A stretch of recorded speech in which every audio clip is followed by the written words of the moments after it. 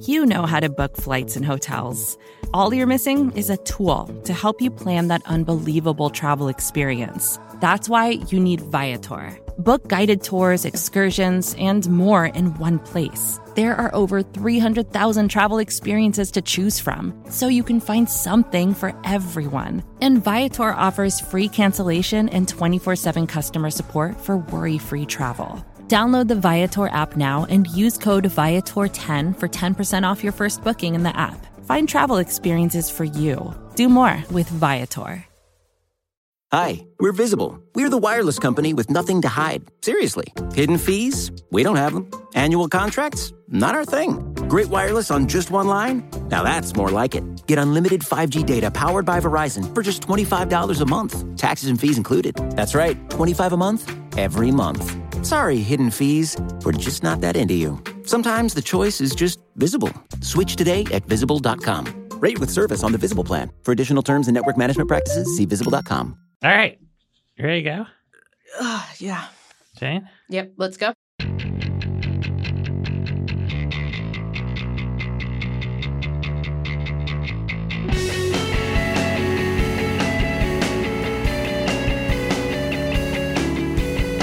Hello, welcome to another episode of The Weeds on the Vox Media Podcast Network. I'm Matthew Iglesias, here with Jane Coaston and ProPublica's Dara Lind.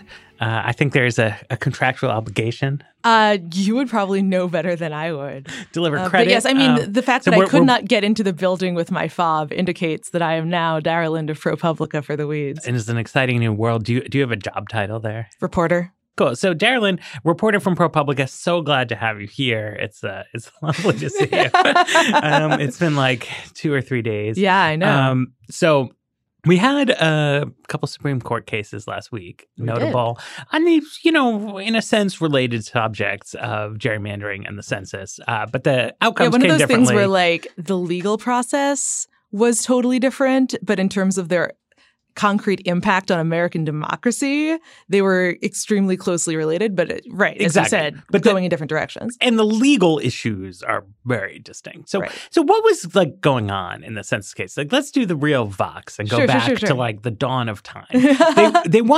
Trump wanted to add a question to the census. So it makes a little bit of sense to start with early 2018. The Census Bureau is part of the Commerce Department. So the Secretary of Commerce is the one who's ultimately tasked with making decisions about the administration of the census. And in early 2018, Commerce Secretary Wilbur Ross announced that they were going to add, fairly late in the game, mind you, because like the census is supposed to happen in spring of 2020. And there is a pretty standardized process for testing, for getting Congress to approve questions. So they were going to act pretty late in order to add a question. Is the respondent or, whichever member of the household they're talking about in the census a U.S. citizen? So now this sounds insanely banal. Right. How did it manage to become a huge political dispute at a Supreme Court case? So the question that asked was, well, if you're doing this so late in the game, like it's not like you're just like unveiling the questions for the 2020 census. Sure. You're making this deliberate effort. Why is it so important that this happen like right now for 2020 rather than just kind of waiting until the next cycle, especially because what used to be the kind of long form census, what's kind of been turned into a separate survey called the American Community Survey, which does go into more detail, like that's already asked about citizenship. So it's not like there is no way to get administrative Census Bureau data about U.S. citizenship. The question is, why is it so gosh darn important that you want to include it on the, official census? And here's the answer that the Commerce Department gave in 2018 was, well, the Justice Department has asked us to add this question because they need it to better enforce the Voting Rights Act so that they can be sure that states aren't redistricting Latino populations to be overly concentrated or diluted because they are concerned that with the existing data, they don't have a good enough sense of the gap between the actual population and the congressional representation of a place. But as you pointed out, out in your explainer, a lot of kind of left-leaning voting rights groups did not entirely buy that the Trump administration was laser-focused on the underpinnings of the Voting Rights Act. Right. Like, there are technically legal arguments you could use that, like, yes, you can't necessarily bring non-census data. You know, it's harder to bring non-census data to bear when states are making their decision based on the census itself. But, like, the Jeff Sessions Department of Justice under the Donald Trump administration had not shown a concerted interest in the voting rights of Latinos. Okay, but here's where we have to go even deeper. Right, exactly. Okay, because so I think they get sued over this, especially by like a group of states, including like New York and California, who are concerned that if people are asked about citizenship and they aren't citizens or they have non-citizens in their household, instead of saying I'm not a citizen, or for that matter, like freaking out and saying that they are citizens, they will just not turn in their census forms. Right. And because the census requires actual enumeration, you can't use statistical modeling to like fill in the gaps of, oh, okay, we think that this group was less likely to respond, so we're going to up their numbers accordingly. Right. So I think this is like really important, right? So like back in the day, if you look at like the census of 1880, right? It used to be that the census was like the government's one survey, right? So the federal government's like best shot at collecting data on like what was happening in the United States of America was the decennial federal census, right? Then over time, because of, you know, better record keeping and then telephones and, you know, eventually computers. Right. Like the rise of demographics as a social science. Right. There just started to be both a more information-rich environment and also a more methodologically sophisticated understanding of how to do surveys. But there was a lot of political fighting in the 80s and especially in the 1990s over the point that for the constitutional functions of the census, because the census always had this sort of dual thing. Like you can look up like how many people had running water in 1940. Right. But also you use the census to apportion the House of Representatives. And generally the distinction between like the stuff that goes on the American Community Survey and the stuff that goes on the big census is like, okay, you can put the running water kind of stuff on the American Community Survey that fewer people, you know, get. Right. You want to make the actual census that everyone has to fill out as short and as limited as possible so that you encourage as many people as possible to fill it out. But this is because, right, so the people came to believe, and I think correctly, that the census process, you know, produced an undercount of the American population and that it was a disproportionate undercount. Yes. And that you tended to miss low-income minorities, people in unstable housing situations, things like that.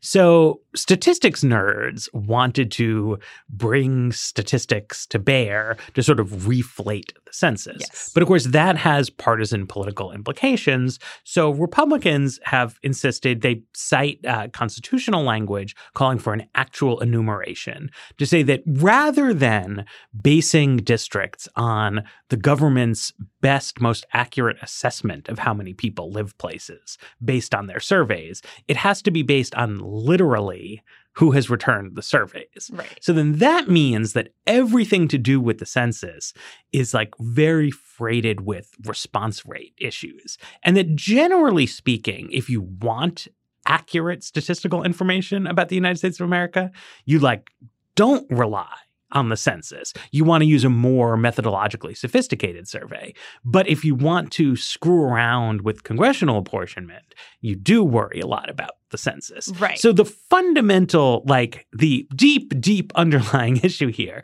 is that like in general, you don't add questions to the census in order to get the answer to the question. You add questions or subtract them from the census to manipulate the response rate. And that's especially true of a question being asked by the Trump administration about U.S. citizenship, which even though it isn't explicitly about immigration status, is coming in an environment where like even before the citizenship question was added, Census Bureau testers and statisticians were coming back saying like, I asked about whether everyone in the household was born in the U.S. and got kicked out.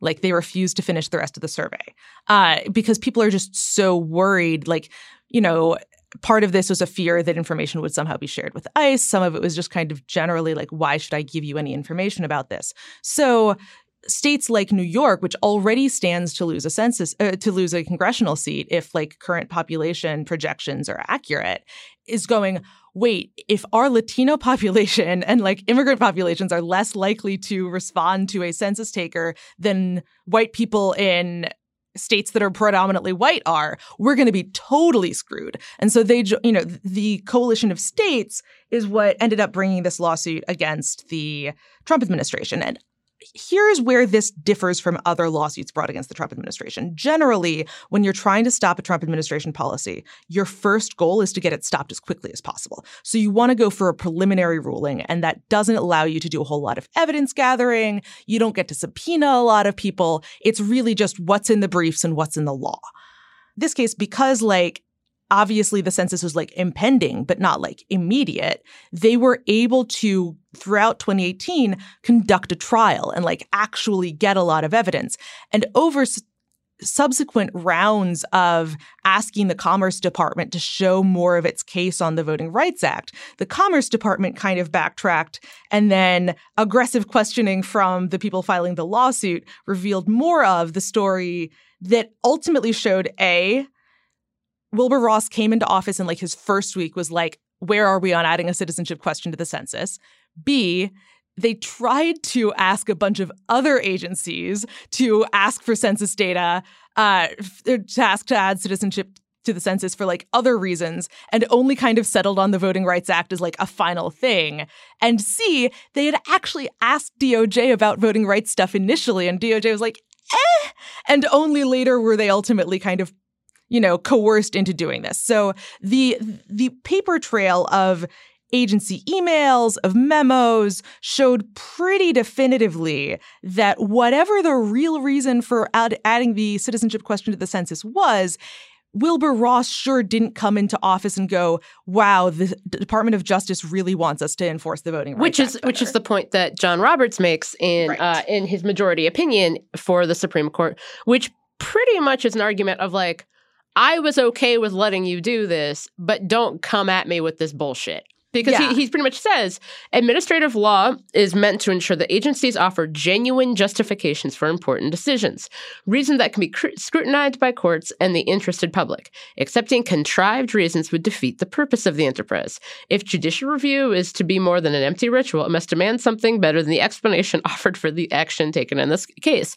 And it's clear that the court was okay with this question being asked. They just needed a reason that was a real reason, when the evidence, as Dara explained, shows that this was something Wilbur Ross wanted to do, and there was no conversation about VRA enforcement being involved at all. So I want to know two things about this and the ongoing breakdown of the American political system. Okay. Because one thing is, this citizenship question, I think pretty clearly, is going to produce a substantial undercount of the population in the state of Texas. Right. And that's going to be quite bad for the state of Texas, because a lot of federal funding formulas are based on the census count. Right. So less money will flow to the Texas government and to Texas cities and to Texas counties than the state of Texas is entitled to, because the Trump administration is trying to screw them out of an accurate population count.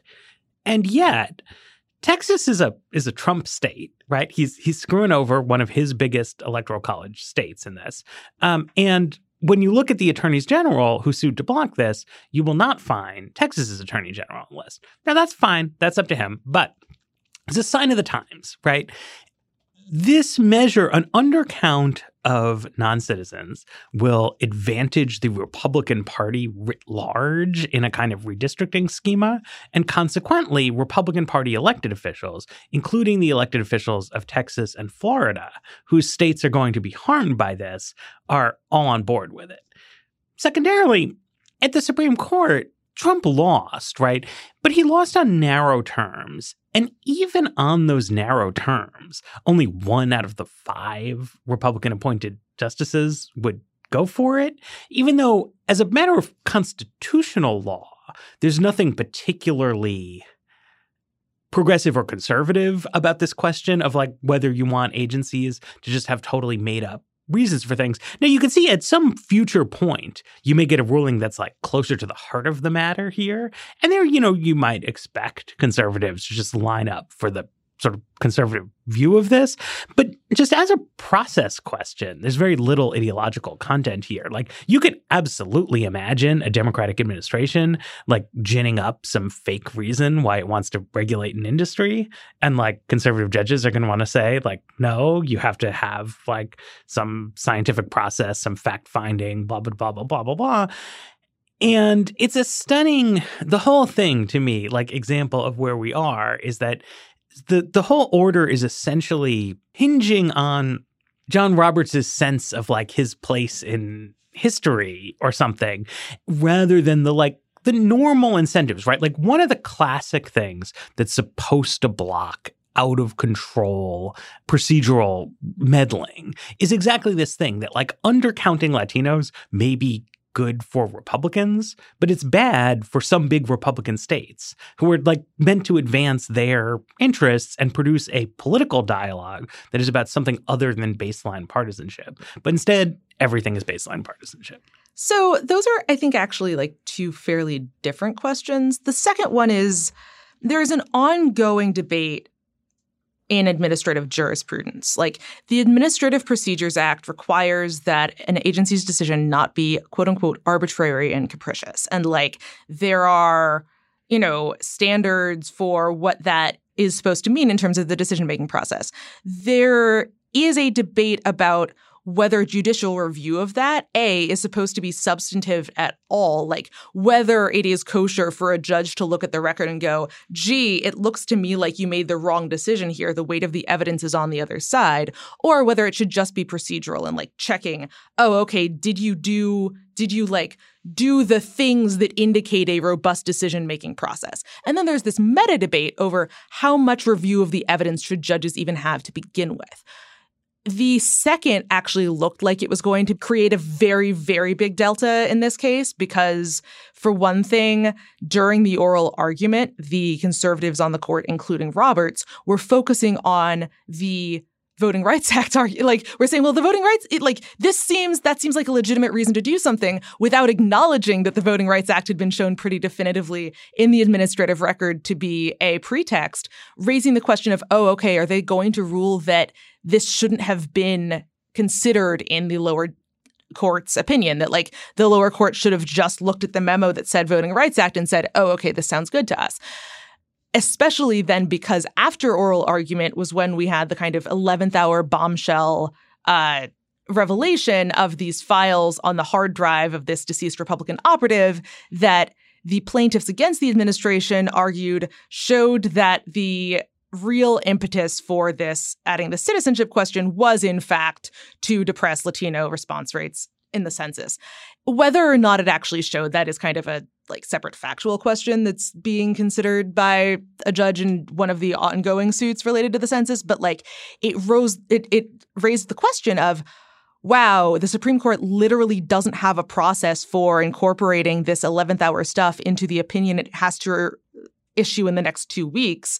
Is the conservative majority really going to put something out that goes Voting Rights Act when liberals around America are convinced that they know the real reason and it's not that? That could have been a real problem.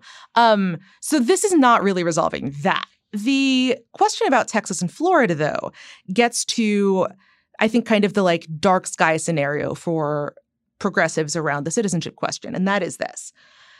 The U.S. Congress is responsible for using the census to determine how many seats each state gets. Then state legislatures are responsible for determining how those districts are drawn. Right. And while somebody tried to sue Texas the other year and say that they had to draw districts based on citizenship rather than based on number of people in the district, and the Supreme Court said, no, Texas is allowed to use all people in the district if they want, no one has really tested what happens if a state does use citizenship. Can that be challenged? And that would be a tricky thing to do if you weren't using census data for it. But if you had the census data that was used to apportion your state's number of congressional seats in front of you, and you said, we are going to draw our districts so that districts with a lot of people, many of whom aren't citizens, are counted as if they don't have a lot of people, that would result in the best of both, well, not necessarily the best of both worlds for Texas and Florida, but like a world in which they were getting counted for more people in terms of the number of seats than they actually had to accommodate for voting rights purposes. Right. So like that's how Texas Republicans in particular might find it to be a more worthwhile trade-off. Like, yeah, okay, you might not gain a seat that you would otherwise get, but the seats that you have, you don't have to worry about the areas of about accounting for the areas of the state where a lot of people aren't citizens. That, I think, kind of does address the kind of, zero-sum partisan question here. It does, however, mean that John Roberts was doing a thing that absolutely hurt parts of his party when he when he made this ruling. And like, yes, it is a fairly technical ruling, but the other part of this is that it's not clear that they have time, right? Like the essence of Roberts' ruling is you have to come back and try again. And you have to, come back with the existing things that you already did and show the original reason and that it was legitimate, which means like they have to do a better job than the job they've spent the last year and a half doing. There was like one census official who told Congress that they could wait to finalize the forms as late as October if they made an extraordinary effort. But the Trump administration has been going through this whole thing telling the Supreme Court, you have to decide this ASAP because we have to finalize these forms by June 30th. Right. This is like July 2nd. They have not finalized the forms yet. It's not clear whether they're even going to continue to contest this case. So like that is, as narrow a ruling as it was, this may very well have been the death knell for the census, at least in 2020. Let's take a break and talk about gerrymandering. Support for The Weeds comes from Not Another Politics podcast from the Harris School of Public Policy. With the constant news cycle, there's a lot of noise out there. Opinions are plastered all over social media, pundits are throwing out hot takes without any sort of context, and it's only getting worse as we dive farther into election season. We know that if you're listening to us at The Weeds, you're looking to cut through all this. And if you like this show, you might like Not Another Politics podcast. Not Another Politics podcast is produced by the University of Chicago Harris School of Public Policy. They want to take a research and data approach to analyzing hot-button issues and offer perspectives that go beyond the headlines. They cover a wide variety of topics in their episodes, but a few recent episodes that you can listen to include a deep dive into why women are underrepresented in U.S. politics or whether or not we can believe political surveys. You can listen and subscribe today at harris.uchicago.edu/NAP. That's NAPP. Hi, we're Visible. We're the wireless company with nothing to hide. Seriously. Hidden fees? We don't have them. Annual contracts? Not our thing. Great wireless on just one line? Now that's more like it. Get unlimited 5G data powered by Verizon for just $25 a month. Taxes and fees included. That's right, $25 a month, every month. Sorry, hidden fees. We're just not that into you. Sometimes the choice is just Visible. Switch today at Visible.com. Rate with service on the Visible plan. For additional terms and network management practices, see Visible.com. Okay, the other big case that came down was about partisan gerrymandering. And the way this went is, I think, as Weeds listeners know, many states are quite severely gerrymandered. This particular case came out of Wisconsin, in which Democrats in 2018 and in 2012 had won a majority of the vote, and not only didn't have a majority of seats in the state legislature, they're not even close. Right. Wisconsin delivers big Republican majorities with a minority of the vote.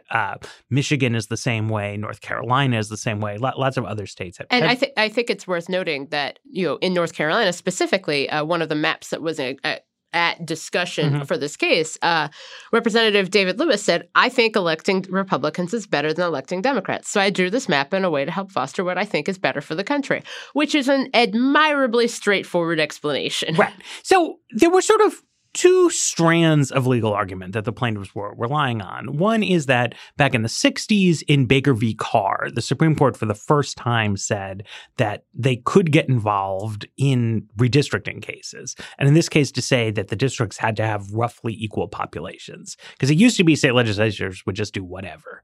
And then there's a whole series of cases about racial gerrymandering in which, this is coming out of the civil rights era in which party politics was not a strong force in the American South in the 1970s, and to an extent, even in the 1980s. I mean, it's not just that it wasn't polarized the way it is now. It was like genuinely all over the map. And, you know, the jurisprudence is you can't sort of like slice up Alabama's African-American population such that there are no Black representatives from the state. Over time, like, racial gerrymandering and partisan gerrymandering look very, very similar, right, in terms of their impact, their intention behind them. And so you would start to get cases where people would say, no, this has nothing to do with racism. Like, we were just trying to get a majority in the state legislature for ourselves.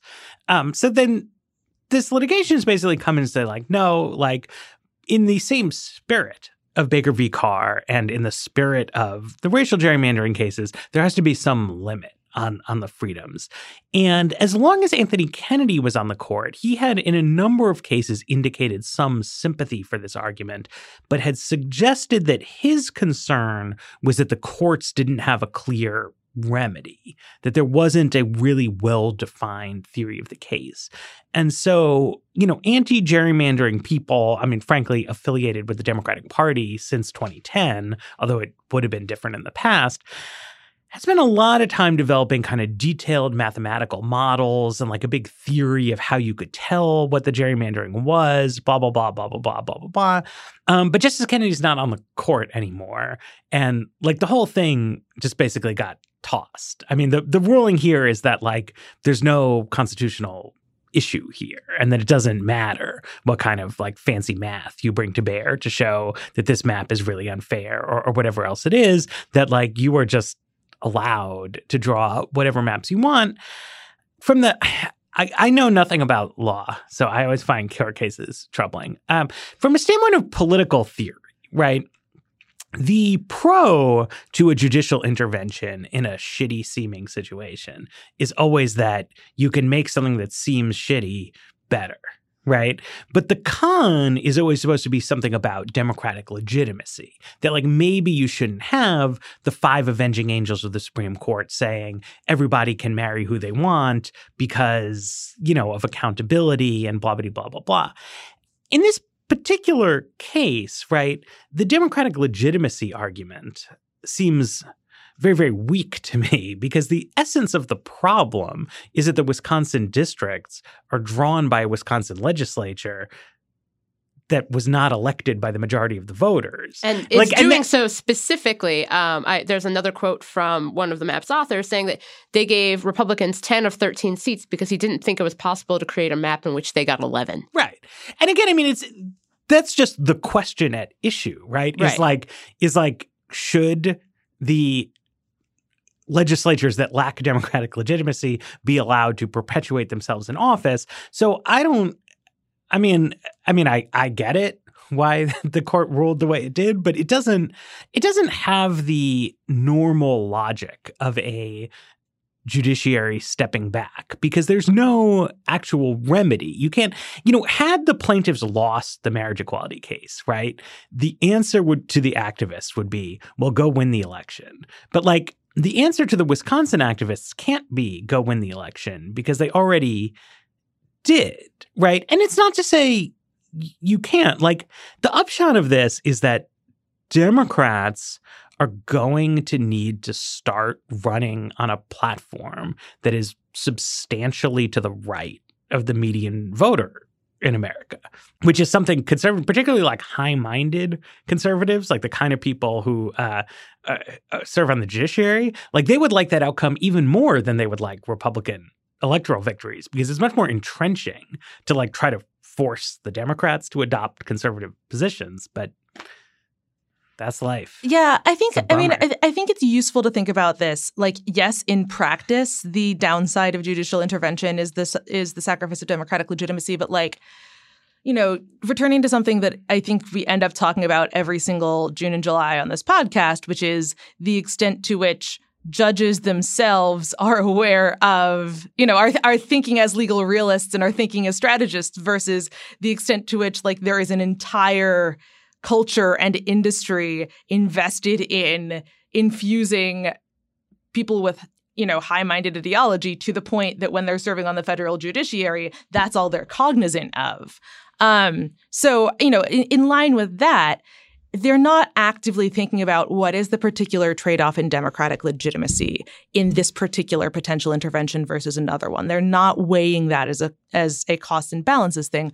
They treat it as a threshold question, right? Mm-hmm. If it is deemed a political question, that means the court has to be hands-off. And that obviously is not a well-defined term and generally is more likely to happen when judges really don't want to rule on something or when they're not that mad about the status quo. But it does kind of answer the question of why is the court throwing up its hands when it can't find anything else to point to. It's that if you think about this as pure partisan competition, every individual serving on the court has been very, very well trained that the court isn't supposed to weigh in matters of pure partisan competition, that is for the electoral arena. And so it just it shuts down any potential avenue of inquiry.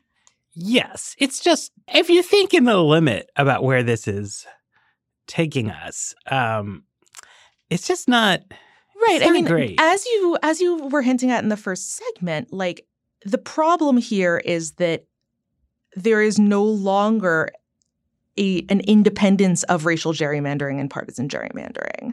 That's one problem. It is, if you have a situation in which one party and therefore one set of institutional interests is racially homogenous to the point that they can engage in things whose effects are going to be, they can engage in efforts that will disproportionately disenfranchise African Americans and think about it as disproportionately disenfranchising Democrats, that makes it impossible to actually enforce the Voting Rights Act and, as it is supposed to be enforced, that you're not supposed to dilute non-white votes for the purposes of preserving white supremacy.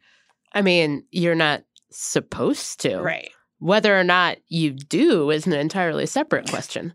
And yeah, I think that's been an interesting challenge as, kind of the racialization of party politics continues apace. This is not a particularly new phenomenon, but it is something that, when you can say, no, we're trying to disenfranchise Democrats, which is an entire, being a Democrat is not a protected category as of right now. And so I think that's fascinating, in which the court is attempting to argue outside of a racial context that everyone knows exists. And that everyone knows we are within. But the court is what if we weren't? Right. Well, which is totally consistent with Shelby County from several years ago, right? It is officially the position of the Roberts Supreme Court that racial discrimination in voting is basically dead. Right. And so it gets all that much easier to turn to existing, all of the state laws that have been passed since Shelby County, for example, and say, well, we already know that racial discrimination is dead, so this can't be racial discrimination. It has to be something else. But to give them some credit, I do think that is probably true, right? That if you took Donald Trump and he knew how to identify which of the African-American population are the 9% who are Republicans, and he had some way to make sure that they could all vote, but that none of the African-American Democrats could, he would not take a stand on racist principle and also disenfranchise the Black Republic. So in that sense, I think the conservative take on this is right. There isn't a racial conflict in American electoral politics that is distinct from partisan conflict. It's just the question of does that make it okay? I would also say, the 2018 midterms happened to generate not a small Democratic popular vote majority, but a large one. Right. And so that created the sense, particularly because in the House of Representatives, it wound up being a roughly proportional outcome through both the size of the Democratic win and a little bit of happenstance in California. It, to an extent, obscured the severity of the kind of situation that we're in. But if you imagine 2020, right? In 2016, Donald Trump lost the popular vote by 2. And that meant that Republicans won the median congressional district by 3.1, right? Suppose Democrats win the popular vote in 2020 by 1 point. Lose it by 1 point rather than losing it by 2 points. If they lose by 1 point, Trump will be reelected, Republicans will retake the House, and Republicans will expand their Senate majority, right? down ballot, Republicans who have a majority in the Wisconsin Senate based on losing the popular vote will get a supermajority, right? They may be able to pass all kinds of amendments over Tony Evers' veto, perhaps completely eliminate gubernatorial powers, perhaps pass a rule changing how the electoral votes are allocated so that the gerrymandering of Wisconsin reiterates itself at the presidential level. And you can get a situation in which at a certain point, grassroots Democrats give up, right? Because it's difficult to stay engaged in electoral politics when it begins to feel futile, right? And if you look at the history of National Party entrenchment in South Africa, it starts as a question of the happenstance of geography produced a disproportionate result. Then it becomes a gerrymandering question. And then it becomes the opposition just quits because, what are you going to do, right? People can't stay geared up forever and ever, and particularly can't stay geared up in the particular way that, electoralism kind of requires. And, I think I was talking on another podcast about the Senate, and, conservative person I was on there was like, well, this just shows that progressives need to learn something about federalism and do something at the state level, which is fine. But at the state level, they've created a map where it's not possible in Midwestern states, in states that Republicans happened to do well in 2010, it is now semi-permanently impossible for Democrats to govern in those states either. And I don't know, it's just it sucks. I'm not going to argue this with regards to the Midwest, but I think the flip side of this is as long as districting is tied to the decennial census, the fact that the party that got, in the last cycle disenfranchised in redistricting is the party whose base includes the demographically growing groups does mean that toward the end of the decade, now, for example, when congressional maps that were drawn in 2010, 2011 may not account for changes since then, you do get, it's not just about, Democrats have to do twice as well to do half as good. There is, in some cases, an ability to, turn out people who simply weren't there 8 years prior and therefore turn a district over. I think it's not a coincidence that the places where Republicans have lost seats in the last decade have been California throughout the decade and to a certain extent in the last cycle, Texas. Those are places, California certainly obviously is going to have been districted by Democrats, but with a certain amount of incumbent protection involved, but has been changing demographically to the point that safe seats aren't safe anymore. By the end of the decade, you even have that in states like Texas, where the districts were drawn by the Republican majority and, in an effort to protect against that kind of partisan competition.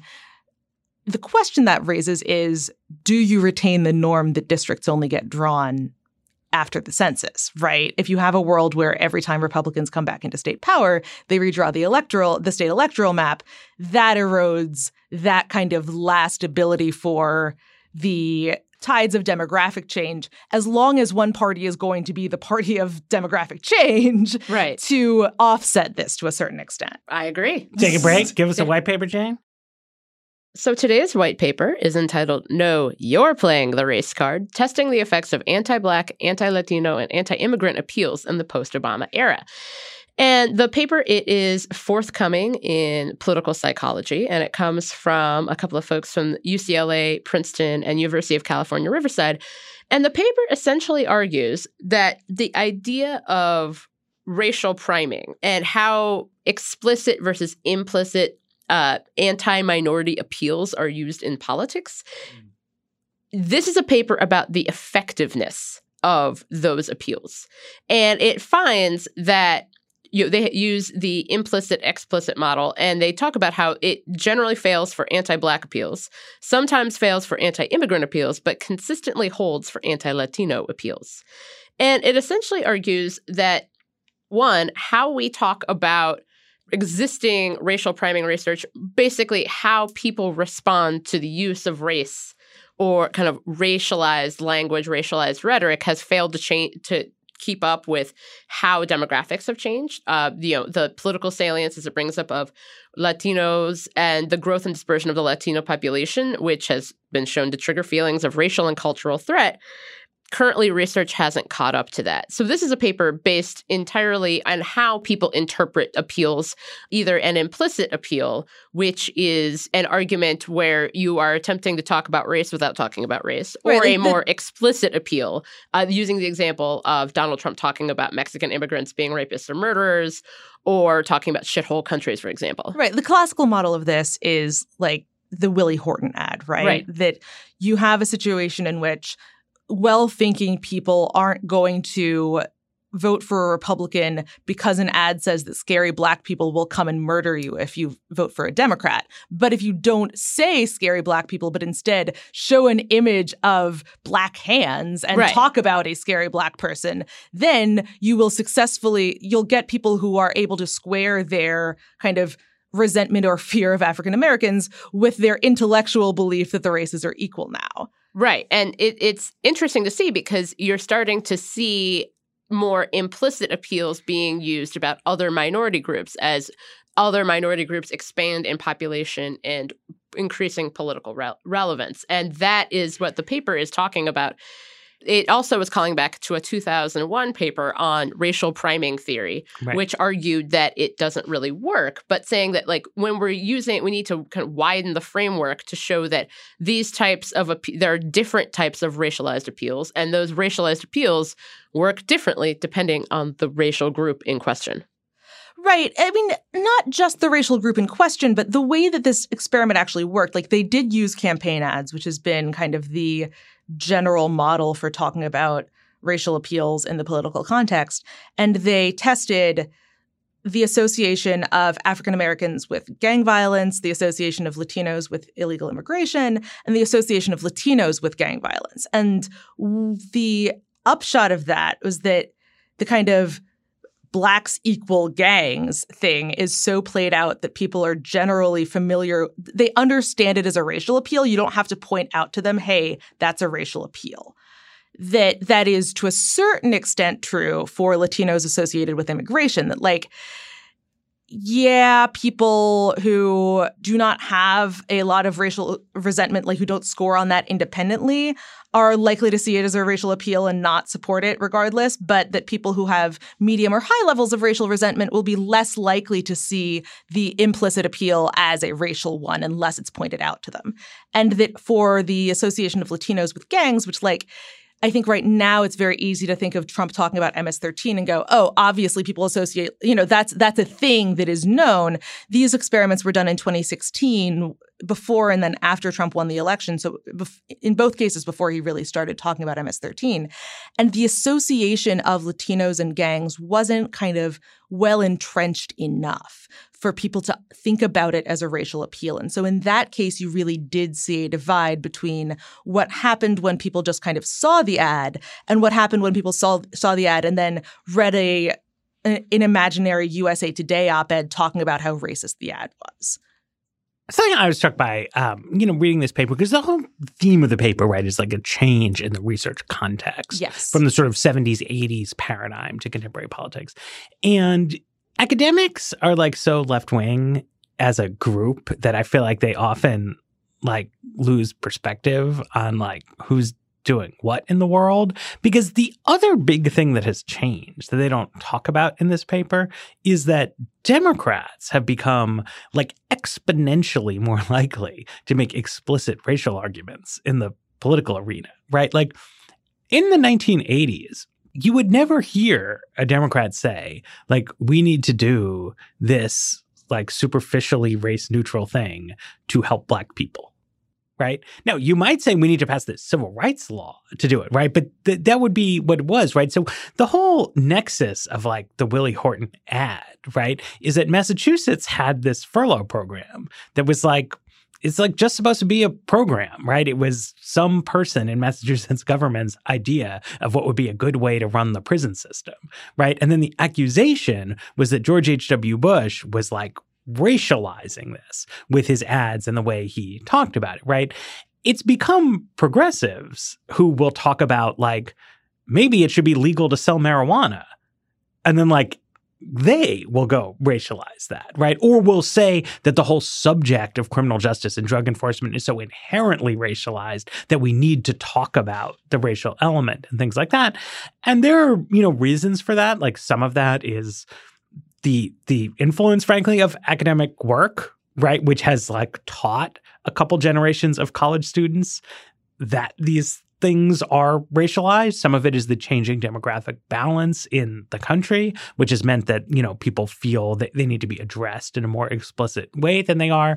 But I think that like if you want to understand why racial conflict is so much more explicit in current American politics, you have to like consider the active role of the left in doing that. And you see it, you watch the Democratic primary unfold and like it's all over there. I think that makes a lot of sense when you have a Democratic primary that features more than one Black person being involved. Yeah. And also feature, a number of other people who are minorities and can talk about these issues. And, I think that there are a lot of times, like even the whole conversation we're having about busing, in which I keep hearing that busing, like, raised racial tensions when I'm like in response to segregation, which, as I would imagine, probably raised some racial tensions, but somehow those racial tensions were not as important at the time. The sundown towns would raise racial tensions. Lynchings raised racial tensions. It just depends on whose racial tensions are particularly more important than other people's racial tensions. I don't know that this component of your Great Awakening thesis applies to this particular study. And that's because they have a paragraph in here talking about, in their methodology section, like a lot of social science surveys, this was done with a combination of asking some college students and asking, an online convenience survey. And both of those things tend to produce populations that are, younger, more educated, more democratic than the national average. But they then say, in terms of political independence, moderate and conservative ideology, and racial resentment, however, our two study samples are more in line with national figures, which is to say they had a relatively young, well-educated Democratic sample that did not, in fact, show the monotonic relationship between Democratic lean and low racial resentment that you would predict from something like your theory that this is being driven by the left. Like, maybe that changed after 2016. I think there's a possibility that it did, but that's not what this particular study is about. Wait, but I'm saying in terms of the shift in explicitness, right? That, like, I just think that there has been a actual drive from the left in America to argue that there should be more sort of like explicit discussion of the racial element of things. Yeah, I think that that's like, if you look at the old paradigm of nominal racial equality, you can see a world where somebody argues, if people think that the world is equal because they don't really know that it's unequal, their normative commitment to equality is going to outweigh their assessment that the way things are right now is good. Right. And it turns out that it's the other way around. Yes. All right. I think we've hashed out race. We've fixed race. Thanks very much. Let's wrap it up. That's great. I like to leave on a solution. So thanks everybody for listening. Thanks to our sponsors. Thanks as always to our producer, Jeffrey Geld, and The Weeds will return on Friday.